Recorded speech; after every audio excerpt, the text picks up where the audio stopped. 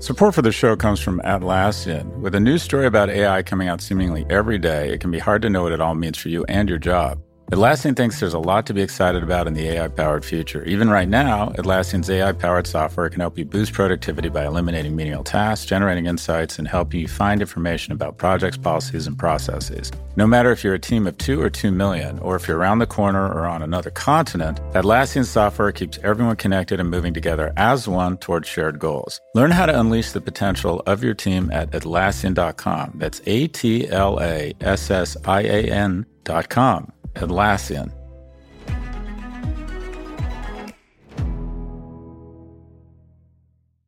Hi, we're Visible. We're the wireless company with nothing to hide. Seriously. Hidden fees? We don't have them. Annual contracts? Not our thing. Great wireless on just one line? Now that's more like it. Get unlimited 5G data powered by Verizon for just $25 a month. Taxes and fees included. That's right, $25 a month, every month. Sorry, hidden fees. We're just not that into you. Sometimes the choice is just Visible. Switch today at Visible.com. Rate with service on the Visible plan. For additional terms and network management practices, see Visible.com.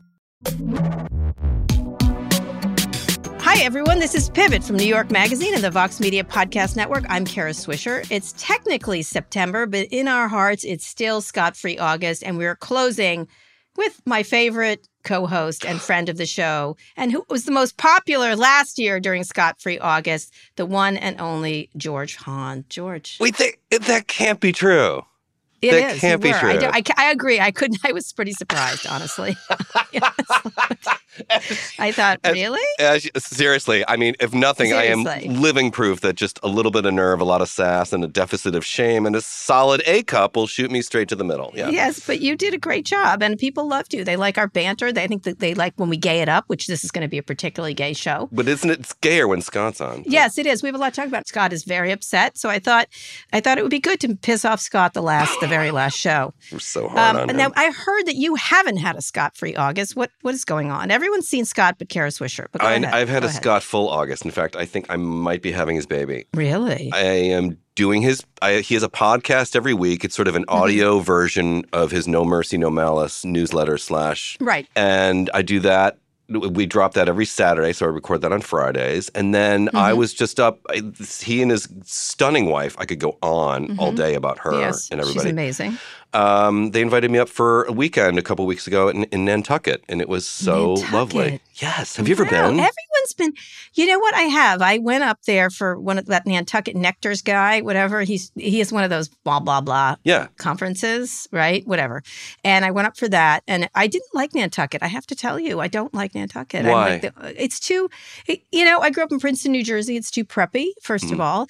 Every time I fly in, I think someday this won't exist because it's so flat. And then all the houses are the same. And I'm sure you like that aesthetic, but I do not. Well, the house was I felt like I was in the set of a Nancy Meyers film. I felt That's like correct. Jack Nicholson and Diane Keaton's house. Yes, I like it when but they have to build like that. Yeah. And the other thing is, when I see the wide wheel corduroys, multicolored wide wheel corduroys, and the whale belts, I come back to where I grew up in the whale belts. And I'm sort of like, do you understand this world is over kind of thing? But they don't, right? Does that make sense? There's a lot of Oxford cloth. A lot of Oxford, very white. I saw our former Secretary of State and Massachusetts Senator John Kerry was at a restaurant we were having dinner at. Of course, he's probably part of the furniture there. He's rusted in. I get why people like it, and they like to war with Martha's Vineyard, which I kind of find more interesting in a lot of ways. I don't know why. I don't know. They just have this weird I've never been to Martha's Vineyard.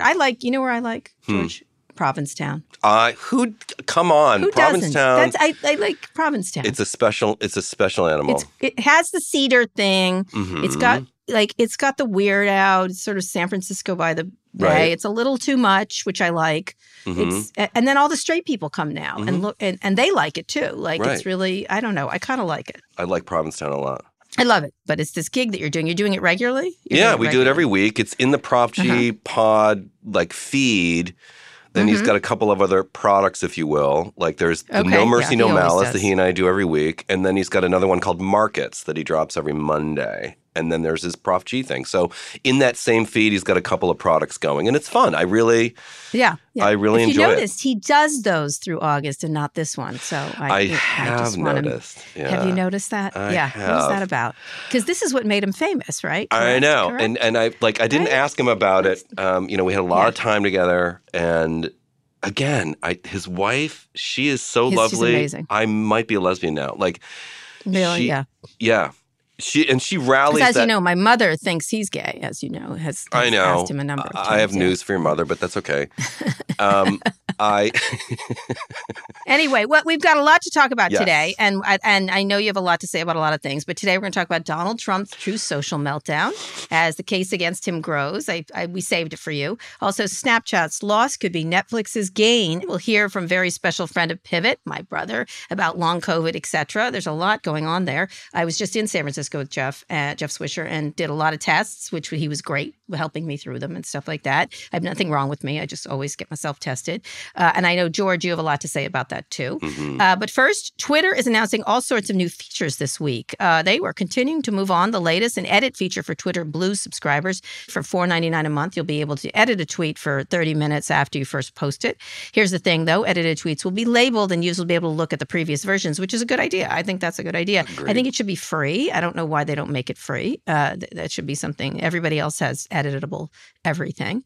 Meanwhile, the social media company is also rolling out its new Circles feature. Users can now share tweets with a select group of friends while hiding them from the main timeline. Some users are calling the rollout gay Twitter holiday. George, have you been using Circles? Did you celebrate Circle Day? What do you think? I've not been using Twitter's Circle Jerk, whatever it is. No. What I don't understand, and this is I'm not being funny here, I don't understand the difference between circles or communities, which Pivot has a Twitter community, and then there's a private message group. What is the difference? That's right. Exactly. Thank you. You just articulated the problem. Thank you. I think it's all this the same. Is the issue. It's all the same. And one of the things, Circles was used on Google. And I don't even remember when Google had Google+. Do you remember Google+?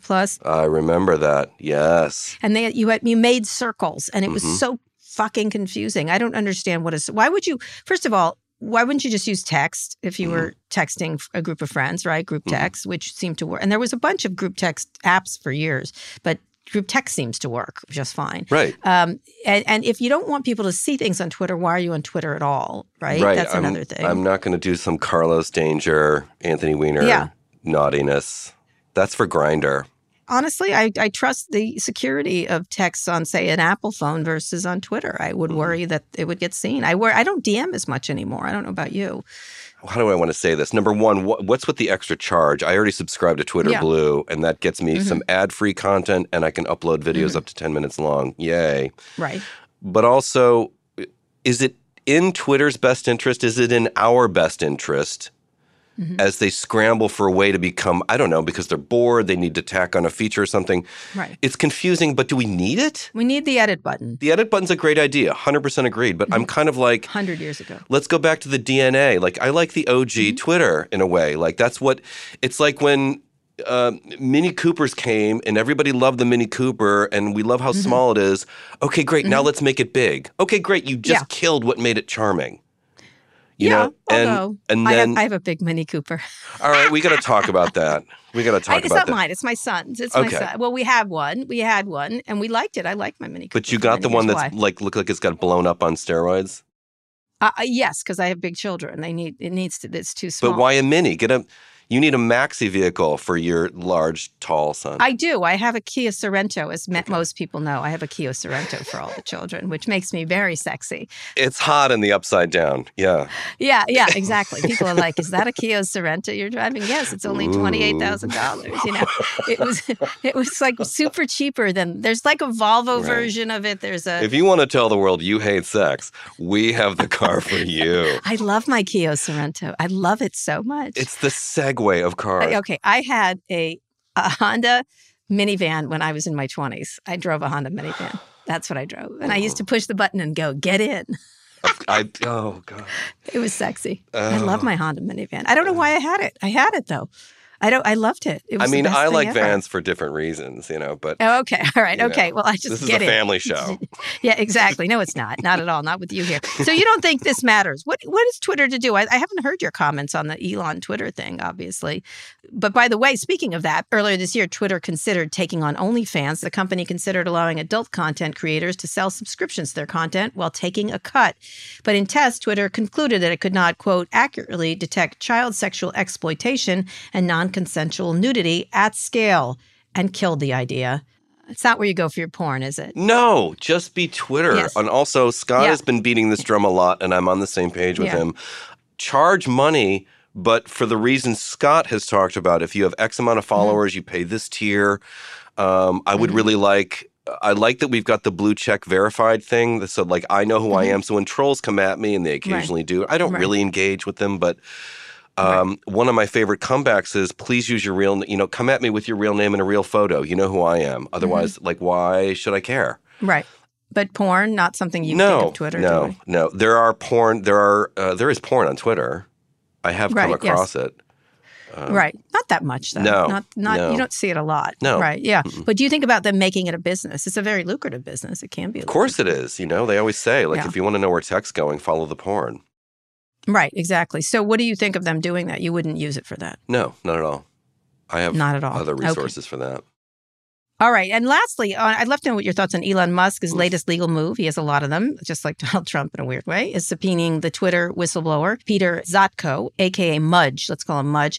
Musk has sought information from a whistleblower on how Twitter measures spam accounts. In addition, he's requested information about attempts to hide security weaknesses in Twitter's engagement. Of course, he was going to do this, this guy who was, where do we think we are with this? Is it sort of, is the air out of the balloon on this particular No, I just think, I don't know. Moment. I think the timing is really convenient in light of the arguments that Musk is trying to make in order to weasel out of the deal. But this this report or whatever, the timing is very convenient because it gives Elon another sort of wave to surf. And by the way, and then there's this, and this is the other reason why I don't want to go through this deal. It's like, no, dude. Right. The deal, you and Mr. Cohen talked about it last week or last episode. This whole thing was Elon's idea. Like, dude, you hit on Twitter, and now you don't want to put out. Like, now you've decided you want to close. Hit on Twitter. He is the one who started. He hit on Twitter. He hit on Twitter. And now Twitter's like, okay, well, maybe I'm interested. Yeah. Except now they want the money. They want to get paid. This is a hooker transaction, and he's trying to get away with not paying. How would you feel if he does get a hold of it? How would you feel about Twitter? I would still use it. I would wait and see because I don't know what he's going to do. I'm not a fan of Elon. I think he's a dick. Right. But I would wait and see. You say that like that's a bad thing, but go ahead. Sorry. It's not the kind of dick I appreciate, Kara. Oh, okay. All right. Okay. I think it'll be interesting. It does make me worry about, honestly, security. That's what I would worry about. Yeah. And I probably should be worried about security now, but I think he would let Trump back. He's flirted with the idea of letting Trump back on. No, he said he would. Which is a horrible idea. Well, we'll get to what's Trump's got to have somewhere to go soon. We'll talk about that in a second. Lastly, Goldman Sachs says school is back in session and COVID is out. The firm is asking workers to come back into the office 5 days a week and will drop all COVID requirements for office entry. Goldman Chief Executive David Solomon has long been opposed to continuing remote work, has been pushing for return since February 2021. What do you think about this? I mean, neither you or I go into the office, so... Listen, leaders lead and often lead by example, set the tone. But if David Solomon's not in the office full time, then he's got to fuck off with this. So they've got to make a good case for it. Exactly. And not just because. Not just because you're claiming that it's good for the company culture. Personally, I have my own personal feelings about it. I'm at Vox right now. I'm not doing this in my apartment.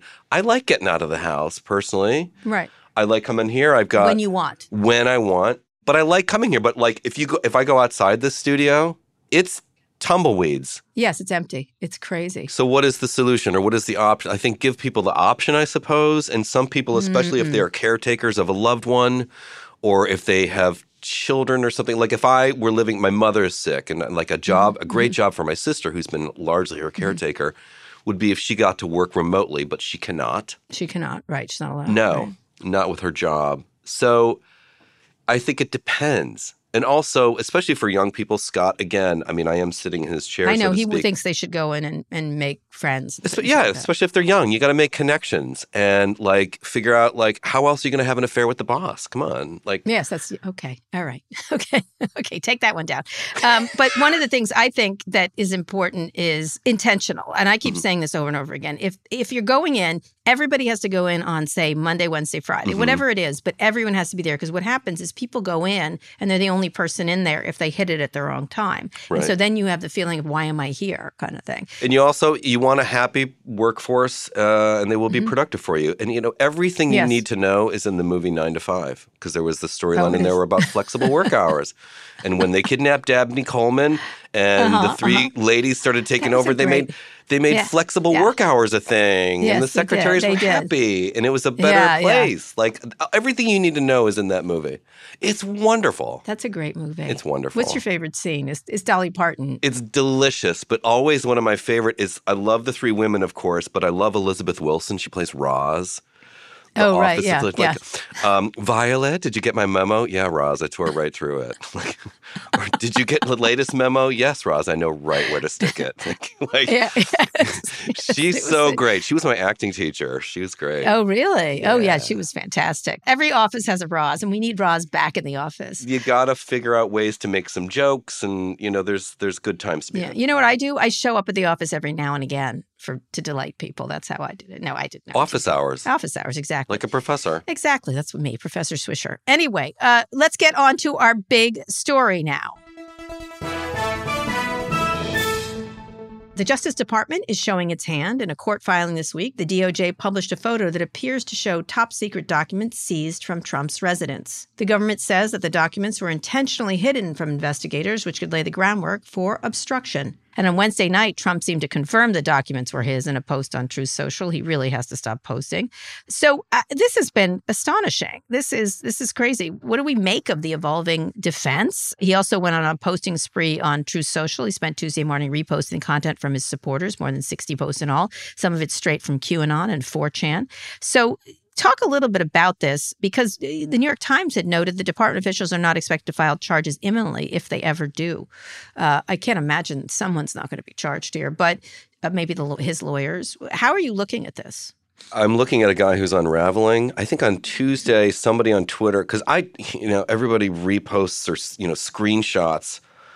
I was enjoying Twitter because it was Trump free, and now it's not. It's just like, I guess maybe you might as well just let him back on some level, because like all of his content winds up there regurgitated anyway. Yes, 100 pictures of it for sure. Screenshots of his truths. But I think he posted like 60 times that day. That's irrational, abnormal. He's panicking. I read a thing recently when someone said, a guy who was close to him, I forget who this person was, or was writing about him or something. When Trump got kicked off social media, he was depressed and he put on a bunch of weight. Like, he was freaking out. Like, Trump freaks out. This is him, I think, freaking out. Well, he likes popularity. I think someone was noting to me, someone who covers him, was that he likes popularity. And if he's not being talked about, even if it's badly, he gets upset. Oh, of course. He really does. Of course. He's equating the thing, even though it's actually the Republicans are not very happy that it's about Trump again, because they want to be talking about Joe Biden.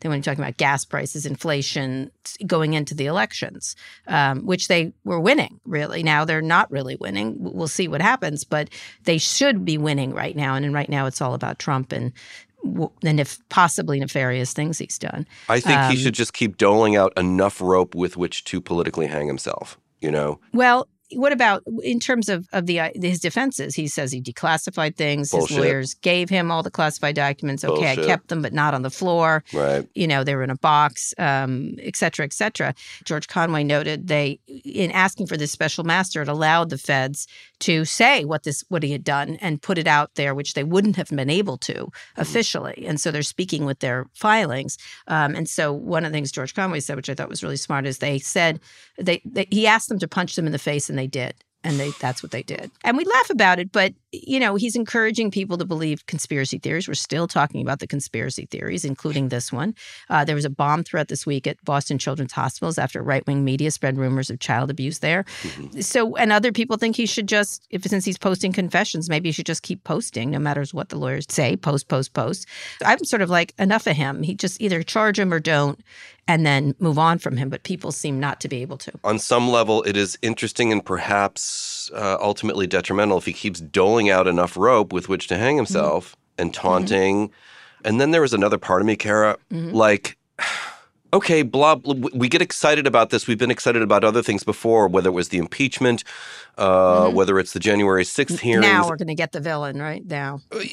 Are we, though? Because part of me, the cynic in me, is saying to myself, nothing's going to change. He's going to get away with this. The rules and the law do not apply to him, and it's going to be nothing. And on Twitter, so many people seem to get really excited about it and tweeting photos and opinions I respect. Yeah. Here it's coming. It's coming. He's in trouble now. And I'm just sitting there going like, you know what? I'm going to go take a nap. Wake me up when he's in jail. There is a difference between lawyers, legal stuff, and Congress, right? Congress has no teeth. Law stuff, I mean, look, Martha Stewart went in jail for a very relatively minor thing compared to this, right? But she's Martha Stewart, and Donald Trump is this weird, like, he's a real greasy animal. He is a greased pig. Yeah, seriously. He really is. The legal things, I think, are much more, although he's gotten out of legal jams before in lots of different ways. That's what I mean. I want to be hopeful. The thing is, everyone behaves, I think, and he doesn't. And that's where the power is. For example, the Justice Department, 60 days before an election, tends not to charge things that are highly political. So that's September 10th. So if they don't charge him by September 10th, they're not going to charge him until after the election. They certainly could charge his lawyers. They could charge all kinds of things. But it's because everyone else behaves and he doesn't. And we're learning. What are they going to do? Kind of nothing. Or is there anything you can do, right? That's the problem. And it does get a little disheartening. At the same time, it's a downward spiral on some level for him. I think the Republicans have sort of had it that it's about him and, hair on fire. That's not good for voters. Because look, in Alaska, an indigenous woman won, a Democrat who's quite liberal, over Sarah Palin, which is amazing. I think that's the result of this nonsense for them. When it comes to Trump, and again, he is a completely original animal in this game.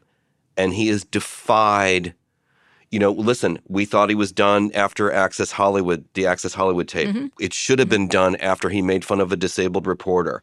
It should have been over after pick a point. Yeah. There are so many. Well, and yet he just keeps going and the crowd cheers him on louder. Here's the comparison I make is John Gotti. He got and he died in prison. That's what happened to him. They flouted it. Remember, he was always come and arrest me, whatever. Teflon Don. Eventually, he died in prison. That's eventually what happened to him. So fingers crossed. I don't know. I think this is just, I'm really astonished by sort of the shamelessness of it. Then I'm like, oh, that is actually a very powerful way to be.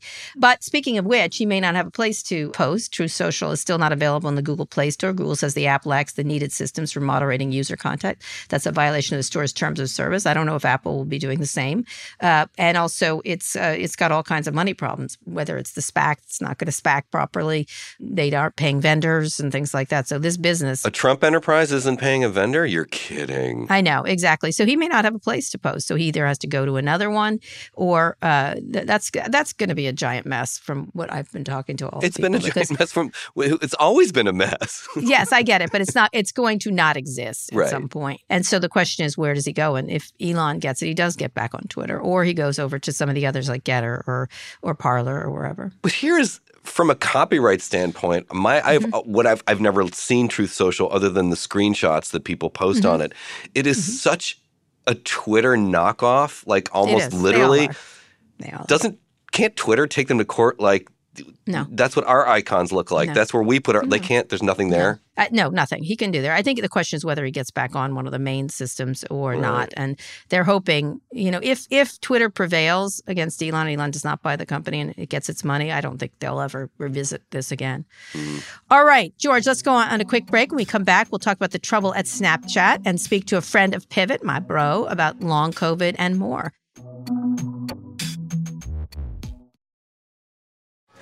Fox Creative. This is advertiser content from Atlassian. One of our customers who produces pizza at a very large scale all across the world. Believe it or not, they use AI to review the quality of the pizzas that are created. That goes through a workflow that scans the images of the pizzas and makes sure they visually look like what they should. So it's pretty cool. That's Sharif Mansour, Atlassian's head of AI. Sharif thinks there's a lot for companies to be excited about on the AI-generated horizon, spanning everything from making pizza to producing podcasts like the one you're listening to now. There'll be far more jobs created on the other side of this revolution. Instead of a world of less, Sharif envisions an AI-powered world of more. In everyone's day job, they're moving from doing the thing to often being an architect of the thing. It unleashes the potential of every human. And I think we can go from a world where few people have access to a high level of intelligence to a lot more people having access to this information. AI is really giving everyone on the planet more resources to do great things. And I'm very optimistic about that opportunity that lies ahead. Transform teamwork with the power of AI-human collaboration. Start using Atlassian Intelligence for your Atlassian products like Jira and Confluence now. Learn more at Atlassian.com. That's ATLASSIAN.com. Hi, we're Visible. We're the wireless company with nothing to hide. Seriously. Hidden fees? We don't have them. Annual contracts? Not our thing. Great wireless on just one line? Now that's more like it. Get unlimited 5G data powered by Verizon for just $25 a month. Taxes and fees included. That's right, $25 a month, every month. Sorry, hidden fees. We're just not that into you. Sometimes the choice is just Visible. Switch today at Visible.com. Rate with service on the Visible plan. For additional terms and network management practices, see Visible.com. Okay, George, we're back with our second big story. Snap Inc. is disappearing. The company says it will lay off 20% of its workforce, and that's around 1,200 people. They hired a lot during the pandemic. Snap also killed off its selfie drone, which I've got right here. I've got it right behind me, the Pixie, after just 4 months of launching it. I'm very excited to own it. So were you ever on Snapchat? Well, I'm having Evan Spiegel to code next week. I was on it for a day. Probably. I have an account. I used it for like a day, and I got bored. Because? You had no friends? Well, story of my life. No, I didn't see. Not that I didn't see the value of it. Like we're communicating with cave paintings again. Like it's it's another assault on words. From a writer's perspective, that kind of bothered me a little bit. But also, I don't know. I couldn't. And it's not like I'm a Luddite. I love tech. I love TikTok. I loved Vine when that was a thing. Like, I love all this stuff. Snapchat, I couldn't get into it. I tried. Couldn't get into it. You probably didn't have people using it. It was very my kids love it because they have all their friends on it. I was with my nieces and nephews. I mean, they were just like, they're all about it. And we did do some snapping back and forth. I understand the fun of it, but it struck me as something whose value would be short-lived.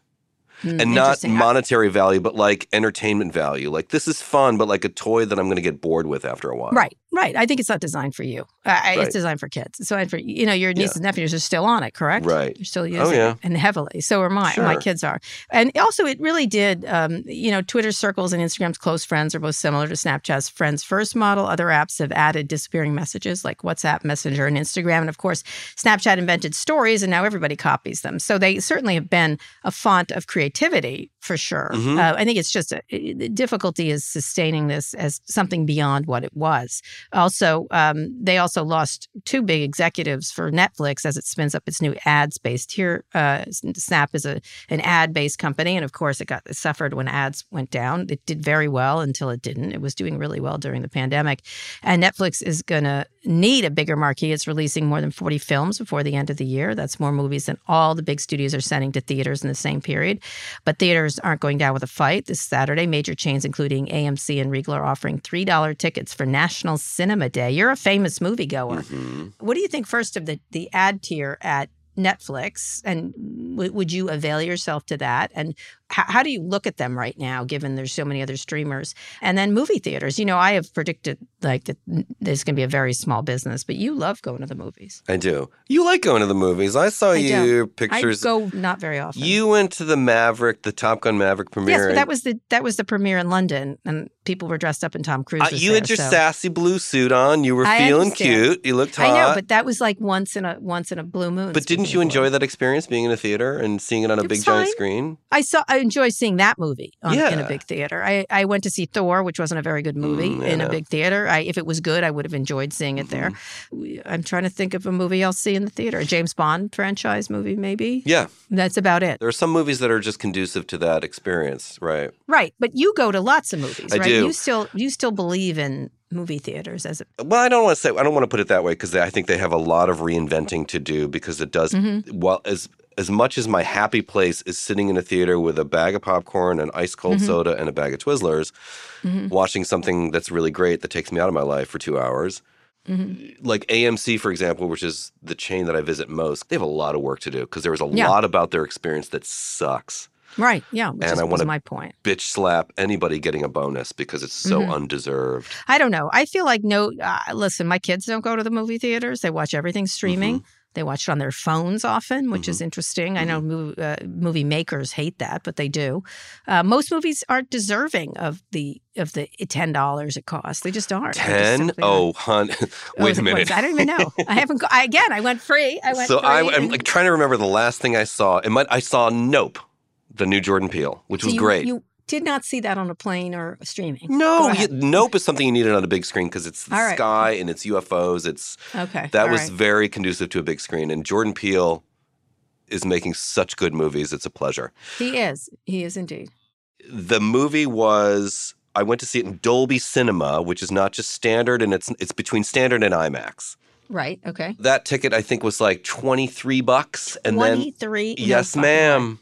And then the snacks, my feed bucket of over-buttered, over-salted popcorn and my keg of soda that has an undertow and my bag of Twizzlers. And I'm almost $50 in. $50 with one guy. And that's no dinner, no sex. Like, just the movie, ma'am. And that's a lot.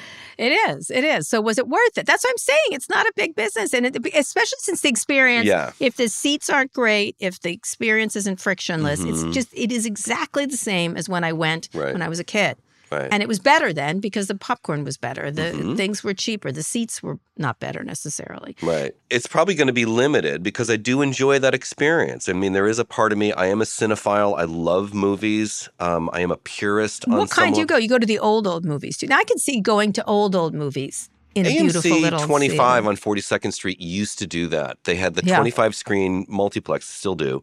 And on one of the smaller screens, they showed classics like Citizen Kane, Wizard of Oz, and I'm like, and then it went away because people weren't into it. I love that shit. Right. I could see one theater in New York that shows, I mean, there's the Film Forum. And the Film Forum and the Paris Theater between Bergdorf and the Plaza. Yes. Netflix owns that and renovated it and has done, speaking of Netflix, they did a beautiful job with that theater. Yeah, and they put in their movies in there, right? Not all the time, though. I like something they showed recently that is not in the Netflix streaming library, so it's not exclusively their stuff. But yeah, they do, when there's a Netflix original that they want to have, because I think you still have to have a theatrical release for Oscars. So what do you spend your time doing more? Going to theater or watching on a Netflix kind of? Oh, definitely streaming more, for sure. Streaming. There was a really great analyst for Puck that writes about it, and she was talking about that Netflix is making all these movies and that they finally are 50% original content, which was their goal many, many years ago. It feels like they're spreading it a little too thin. Like it's like, well, that's what people pull think. It back.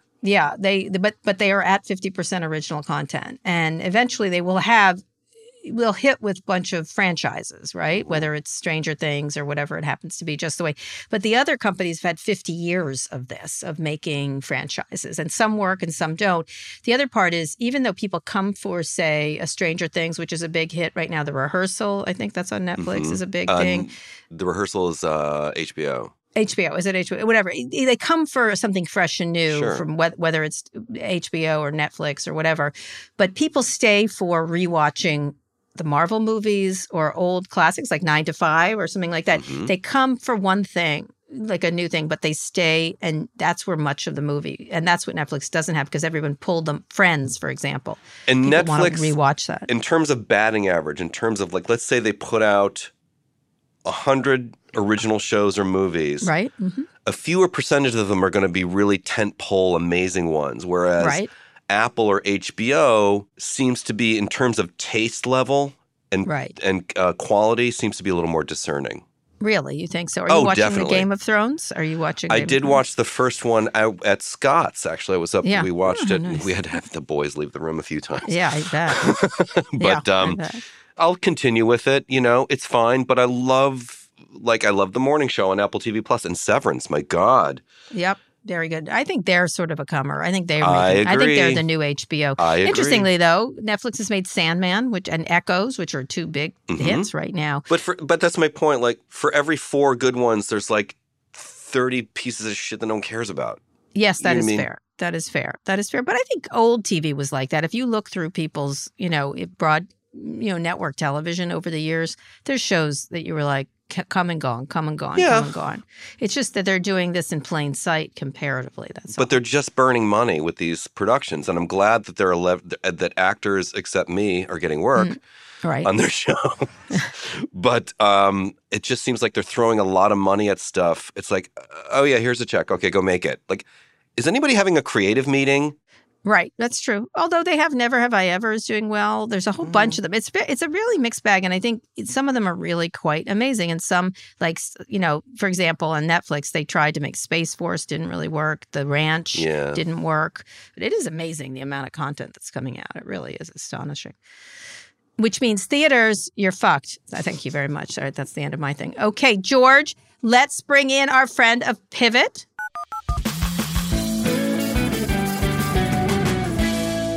Dr. Jeffrey Swisher is the chairman of the Department of Anesthesiology at California Pacific Medical Center, a friend of the show, and an even bigger honor for him, my brother. Jeffrey, we wanted to bring you on to discuss long COVID, specifically George's long COVID and other things, and also to talk about monkeypox, whatever the heck you want to talk about. Last May, George wrote a post on his site detailing a mysterious series of panic attacks that began in November, and he suspects maybe symptoms of long COVID.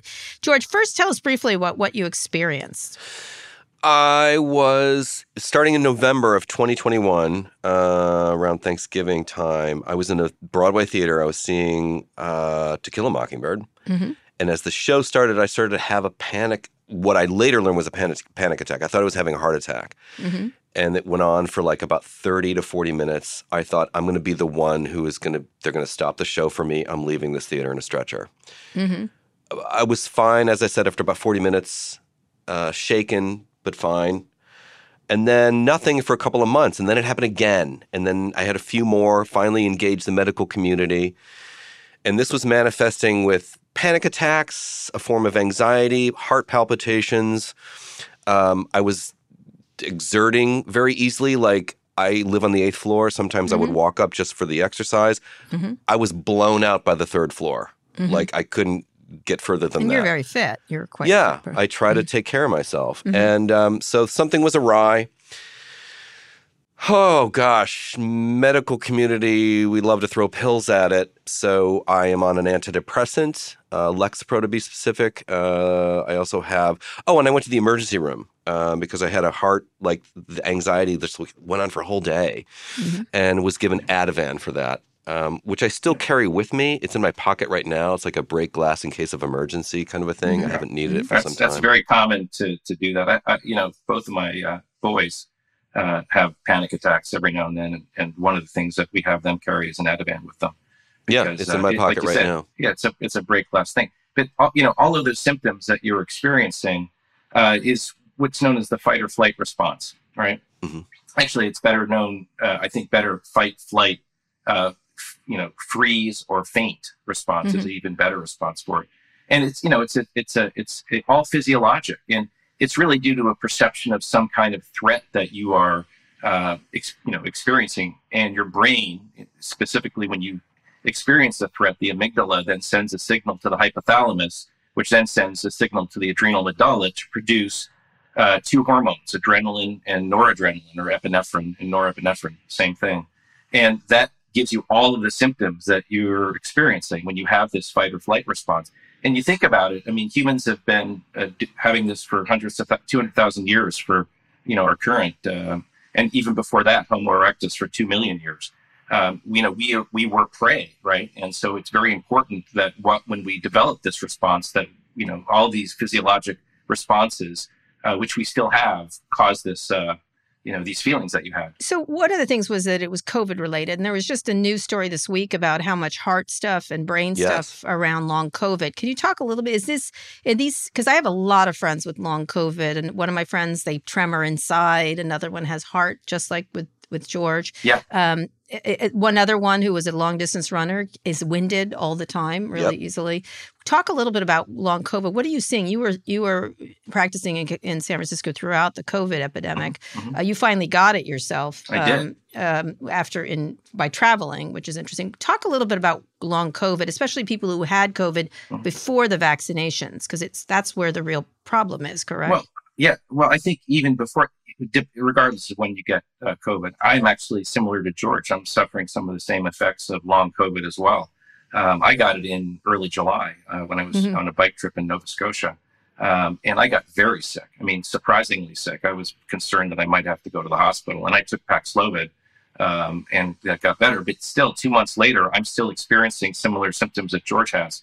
Shortness of breath when I climb stairs, a little feeling of panicky sometimes, And the effects of long COVID are incredibly varied in people. I mean, they can range from exactly what George is describing to some people are developing inflammatory disorders. There's a few really scary side effects of long COVID, and it may have to do with the inflammatory effects that this virus has. The scariest effects are particularly vascular and potentially blood clotting. And some people, George, you sent me some things on Twitter the other day that was in, I forget where the link was from. It Financial Times, I think? Yeah, Financial Times. It was a layman's link, but it was quite good. And it just showed the increase in people who are having heart attacks, who are having strokes, who are having myocarditis and pericarditis, which is an inflammation of the heart, all since this COVID epidemic. And interestingly, I don't know if you noticed yesterday, but the lifespan of Americans has now decreased almost 3 years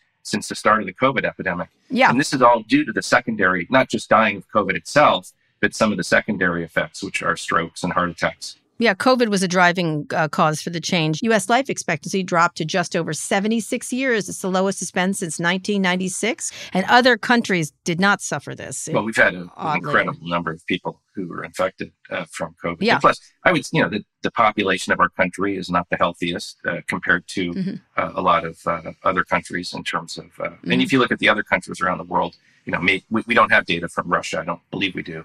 But countries that are similar to ours in terms of obesity and heart disease, et cetera, I think that you're going to see more of those effects.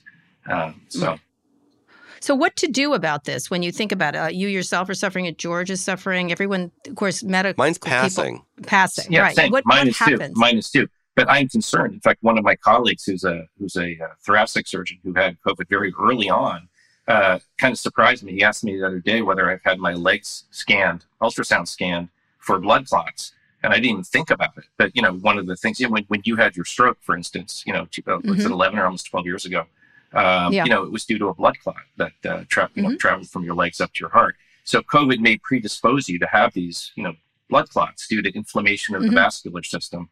Then, you can develop strokes from that. People who haven't had a stroke, you mean? Yeah, people who have not had a stroke. Yeah. Oddly enough, I am the one person who hasn't had COVID, which is unusual. The one person who has blood clot problems. Well, just more than just you, Kara, who have not had COVID. No, I know, but I'm saying among this group. I'm glad I didn't, because I would worry even I attacked more. it. Jeffrey and I talked about this when we had our amazing bagels at Barney Greengrass. And by the way, can I just say, speaking of Scott? Yeah. He got very upset by this relationship. Can you explain it? Well, let me just say that, I tell you, George, it's a magical moment, right? Here we are. It was so magical. Oh my God! I walked up to the west side, and I stood outside Barney Greengrass, and I saw you there, and you were a very handsome man, by the way. As are you, sir. As are you. It's fine. And I'm straight, but I am not narrow, as they say. And I was like, oh my God, this man is so handsome. And so we sat there at that back table and we gazed into each other's eyes. And I mean, a guy came up to George during the thing, said, "Are you George Hahn?" And I was like, "Oh my God, I'm with a celebrity." And it was just. But the thing is, it's really too bad Scott wasn't there. I mean, really too bad. Yeah. It's a trouble. It would be a trouble. It would be the hottest. All right, back to COVID. What are the implications of this going forward? Because they just announced another vaccine, right? Correct? Yeah. It's what's known as a bivalent vaccine. And so a bivalent vaccine has the mRNA. Remember, these are mRNA vaccines. So what they do is they cause your body to produce the antigen, which then your immune response kicks up as a result of. And so this vaccine is a bivalent vaccine. And I personally waited to take this vaccine because it's going to have elements from the original SARS-CoV-2, which was like the Delta variant, and the current variant, the BA4, BA5 variant.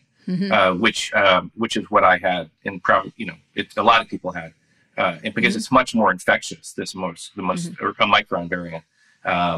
It's known as. So should people take it? Should people take these things? Or I mean, I think if you're in, I think there's a couple things. The Financial Times article talks about this, about who should take this, the vaccine. I think if you're high risk, you should definitely take it. If you haven't had a booster in, say, 6 months, you should take it. I would say the high risk individuals, and I would include myself. I'm over age 60. I have a pre-existing condition.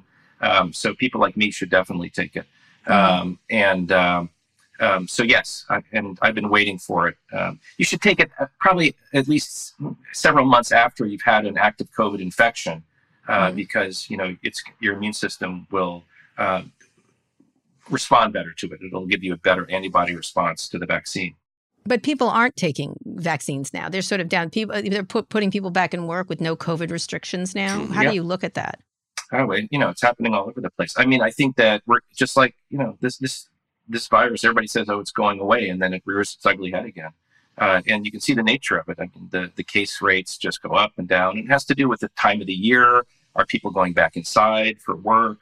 Are they going back to work, for instance? And so the more people are in a confined environment, the more we're going to see this vaccine. It's not going away at all. Right now, it's in kind of a slow burn. We see the same. So is that more like the flu that you have every year, or more like something else? Yeah, maybe you might have to have it every year, like the flu vaccine. There's nothing to stop a new variant from emerging. So this current vaccine is going to deal with Omicron and prior, COVID sort of antigens, and so it'll give you more protection against a more infectious version of COVID, which is the Omicron variant. I went to Mount Sinai's post-COVID care center to get an assessment. And when I described all the symptoms that I had just run down for you guys, the woman just said to me, she's seen a lot of this.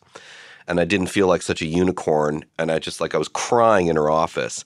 And by the time I was done with the appointment, I felt not alone, and that I was not the only one. So I talk about this a lot on social media. I wrote about it because I wanted to sort of do my part in getting the word out that this does happen and there is a light at the end of the tunnel. I'm feeling better. There are other things that I've been throwing at it. I've been meditating. I see a therapist now.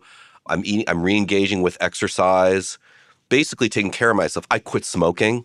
I haven't had a cigarette in over 6 months because I thought it might have been triggered by this panicky feeling, even though it wasn't helping it, certainly. So I've made a lot of changes personally that may have contributed to a quicker recovery from it. I don't know. But there is, I guess their point at the Mount Sinai Care Center was, she said, this will pass. I'm starting to come out on the other side of it. And whether it's through just, time. She said to me at the COVID Care Center at Mount Sinai, it could be months, weeks, a year on the outside.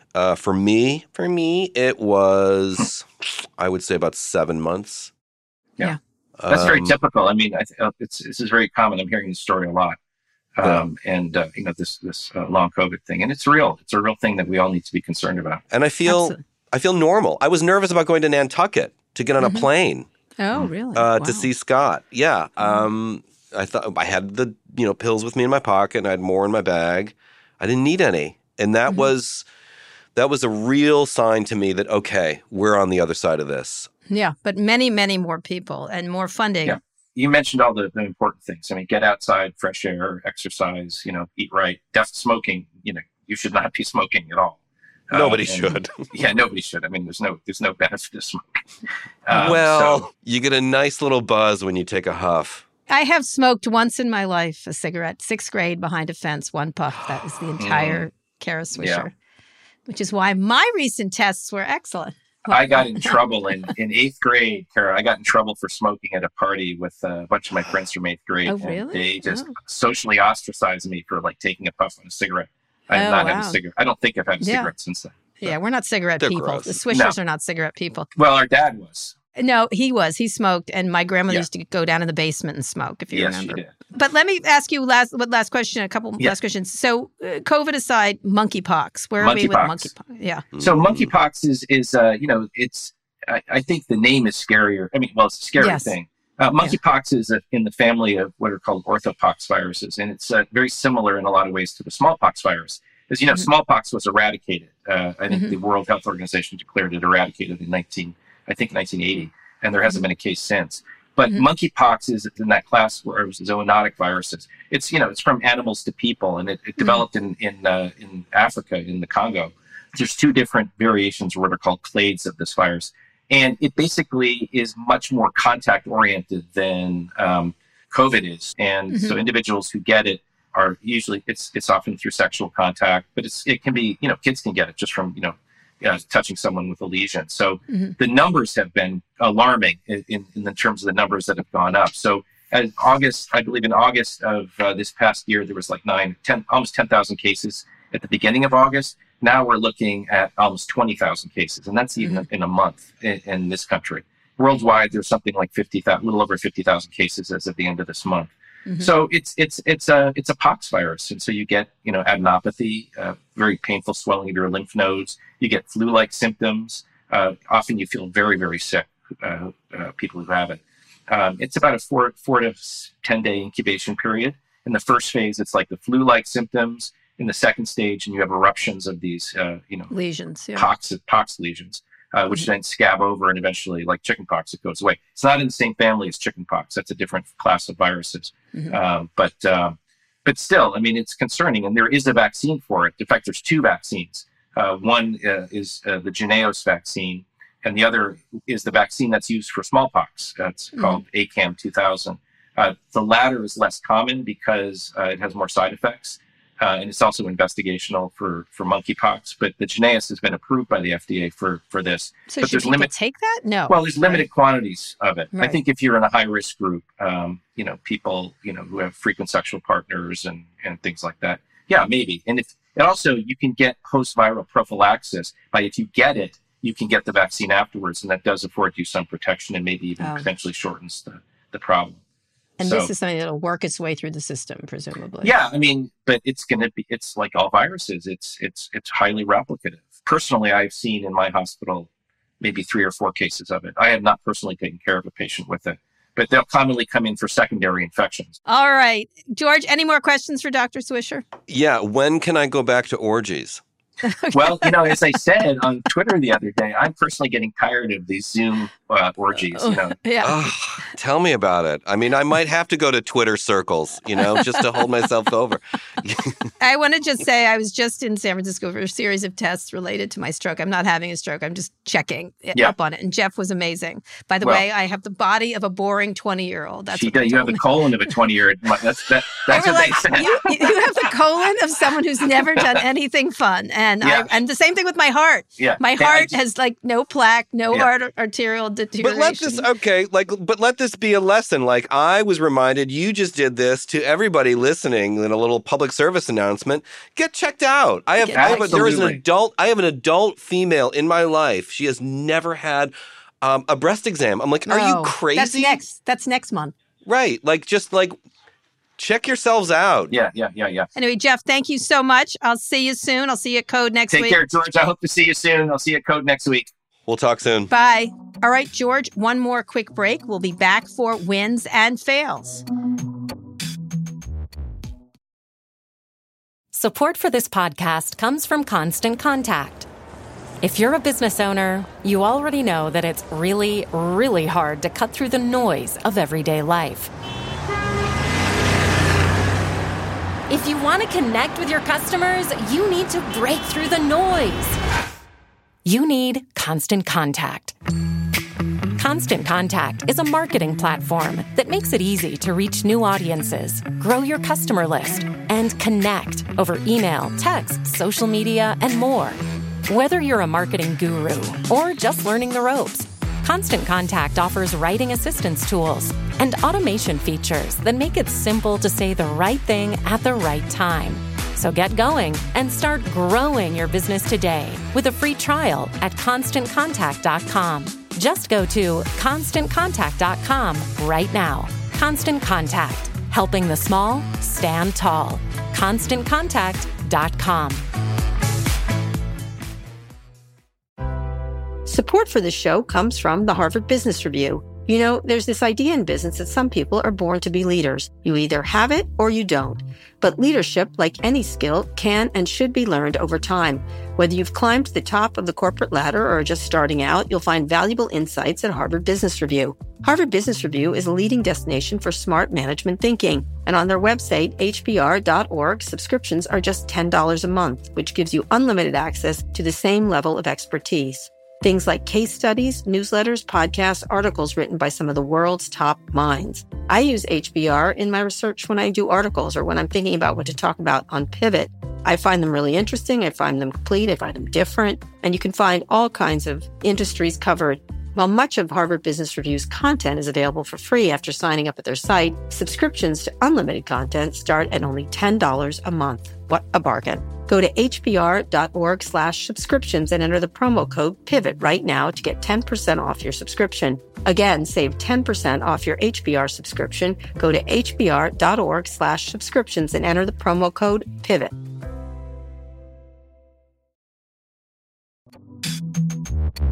George, we're back. Before we get to wins and fails, let's pivot to some listener mail. You've got. I can't believe I'm going to be a mailman. You've got mail. This mail comes from Andy. George, would you mind reading it? It would be my pleasure. I'm a huge fan of Pivot, but I'm bothered by Kara and guest hosts' consistent denigration of Scott's character, influence, and worth. Does the dog really deserve to be treated like so much dog shit? To be sure, Scott invites a certain amount of criticism with his outsized personality, but this is a man who has chosen to be more vulnerable about his own shortcomings and mental health issues than most public figures. How about a little praise and generosity for a change? Oh. Andy from Somerville, Massachusetts. Sincerely. Andy, the whole show is about teasing Scott. You do understand that, correct? Yeah. I mean, really, it is. Someone from Vox one time said, I think Scott's a little offensive. I don't know if this is going to work. And I was like, no, that's the point. Yeah. Is Scott is offensive. I hit him. Mm-hmm. He says something amazing. And then he says something offensive. And then I hit him again. I said, that's the show. We're in, we're out, we're done. We love Scott's vulnerability. We love him criticizing himself. We love his outsized personality. But of course, that opens himself up for criticism and stuff like that, which is the point. The point is the ability to disagree on a very a civil level. We don't make fun of him, we don't ridiculously tease him. We do make fun of going scot-free August. It's funny. So I think I don't agree with you. I don't think we do treat him like dog shit. I think he invites that in lots of ways. Right. And we think he's incredibly prescient. I think he's very smart about when he's wrong, he actually then tries to learn from it, which is not many people do. They just sort of move along from their stupid statements. He examines them. I love when he talks about his mental health challenges and, the difficulties he's had over the many years with his family or whatever it happens to be, or working. And I love that he shows his emotionality. You don't see that a lot from a straight guy. You just don't, in terms of how he processes his very lucky life and at the same time expresses regrets, and he expresses unease and things like that. And I think it's one of his great strengths. I don't know. What about you? I agree with everything you just said. I think Scott is like a thinking person's Joe Rogan. Ah, interesting. I hope it's just a matter of time before Scott has an audience on that scale, because I think he's got so many more worthwhile things to say.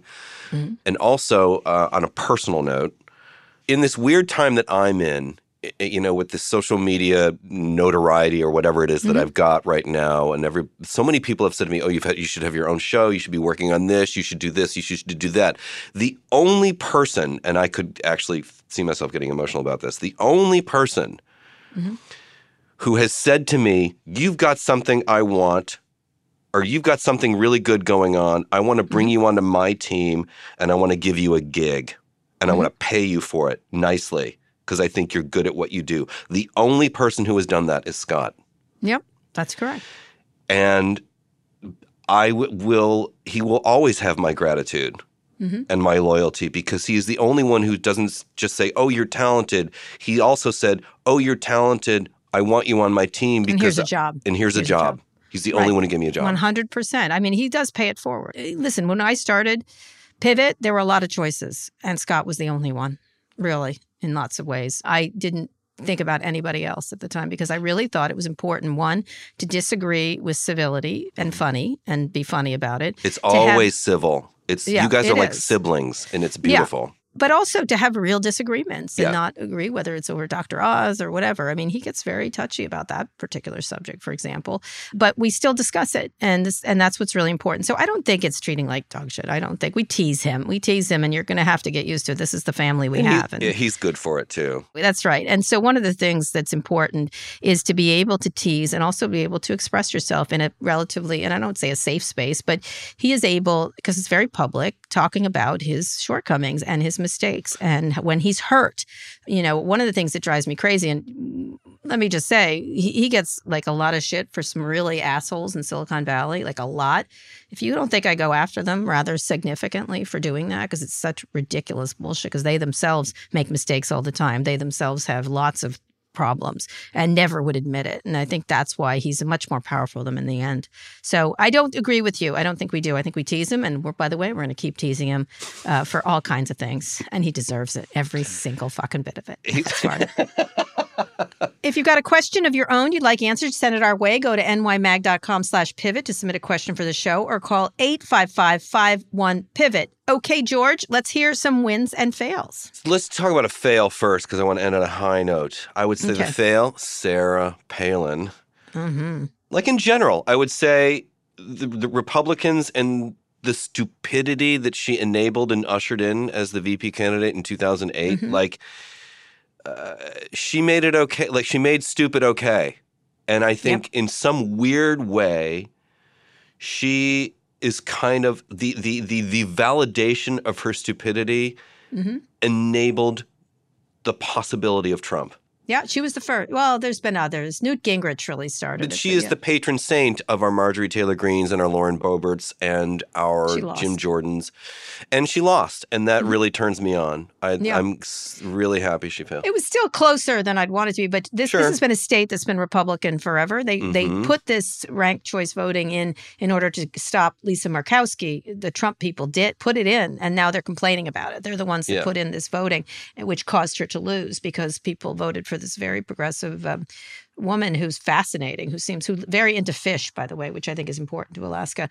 And so they had a very decent candidate who's a very typical Republican, who Sarah Palin beat, which means the dumbs, have enough people to get her there. And we'll see if it happens across the country. If this is the case, where Sarah Palin-like characters in lots of state Senate races lose. Yeah. I mean, like a Herschel Walker. In a way, I would like to see if the entire GOP is in a bit of a fail spiral that has yet to manifest. It's starting with Kansas, and then we've got this very, a Democrat in Alaska. Yeah, yep. And a woman, maybe this is a sign. So we'll see. She is concerned with fish. I think that's put her over the top. Anyway, I will, second for my fail, and then we'll go into wins, is there's a new report out, the National Assessment Educational Project, which is the nation's report card. Math scores dropped 7 points since the start of the pandemic, marking the first ever decline, while reading scores slipped 5 points. It's the largest dip in 30 years because of that. It's not we're trying to be done, but the pandemic, along with people like Sarah Palin and stuff like that, has created a real deficit in learning. So it's something we have to get back to. Smart should be sexy again. Smart is sexy. Smart is sexy, but we should really think hard about becoming stupider and not do Also, do don't you think, like, I'm not really on board with this notion of I want my leaders to be someone I can have a beer with. I want my leaders to give me something to which to aspire. Right. This is 2 decades of progress in math and reading, which is really because kids aren't in schools. They were testing 9-year-old school children. The basics are not there, and we have to. If we're going to compete worldwide, it has to happen. All right, what's your plus? I'm not saying this is an endorsement that I want him to run again or something, but Joe Biden, Papa Joe's on a roll here. And we've had some nice wins here. This is a nice streak. This is sexy. And this is stuff to brag about. This is stuff to, if that's one thing Democrats are not good at, it's just let's all get on the same page here. Let's brag about this. Yeah. And also in your face. Speaking of punch, in your face. Loving the new White House Twitter person. She's from New Jersey, the person who's doing Delicious. it. Yeah. She's very That is very gorgeous good. Twitter. Yeah, it is. Whether it matters or not, I don't know, but I like it. It's a point of view. It's a good look. That's a very good one. My win is a nuclear inspectors arriving at the plant in Ukraine. I can't believe they've gotten this close with a nuclear facility that they're doing shelling all around this area. It's a danger to the whole world. And so I'm glad these inspectors are there, and what a job they have to do, because this is an embattled nuclear plant, those words should not ever go together. They braved intensified shelling. They're in danger and they're crossing front lines, and they need to. This is critical. That Russia's playing games like this is just ridiculous, just ridiculous. So they have to guard nuclear safety. And so the International Atomic Energy Agency is there working on it. So thank God for that. That's what I would say. Nice. That would be my plus. Yeah, that's my win. But my win really is you, George, as always. Kara, you're my win. And by the way, for people who say, people often say, oh, Kara, she's not a hugger. She's a little tough. Not in my experience. Well, that's because you're George Hahn. Why wouldn't I not hug you? Right. You're very huggable. If you're huggable, I hug you. If you're not, I really, really don't. All right. That's the show. Scott will be back with us next week. In 1 week, we're spending Labor Day getting ready for Code, which is an astonishing group of people coming. So Tuesday, you'll get a special episode of Land of the Giants from our friends over at Recode and The Verge. This season is covering Facebook's journey to becoming Meta. George, would you do the honors and read us out? Be delighted. Today's show was produced by Lara Naiman, Evan Engel, and Taylor Griffin. Ben Woods engineered this episode. Make sure you're subscribed to the show wherever you listen to podcasts. Thanks for listening to Pivot from New York Magazine and Vox Media. We'll be back on Friday for another breakdown of all things tech and business from Code.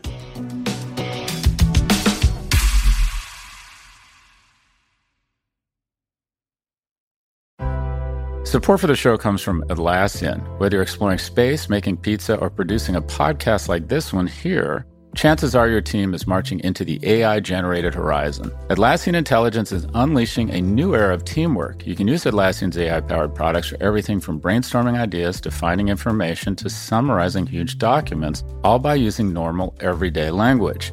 Atlassian AI-powered software like Jira and Confluence help teams accomplish what would otherwise be impossible alone. Because individually we're great, but together we're so much better. Learn how you can transform teamwork with the power of AI at Atlassian.com. That's Atlassian.com. Atlassian.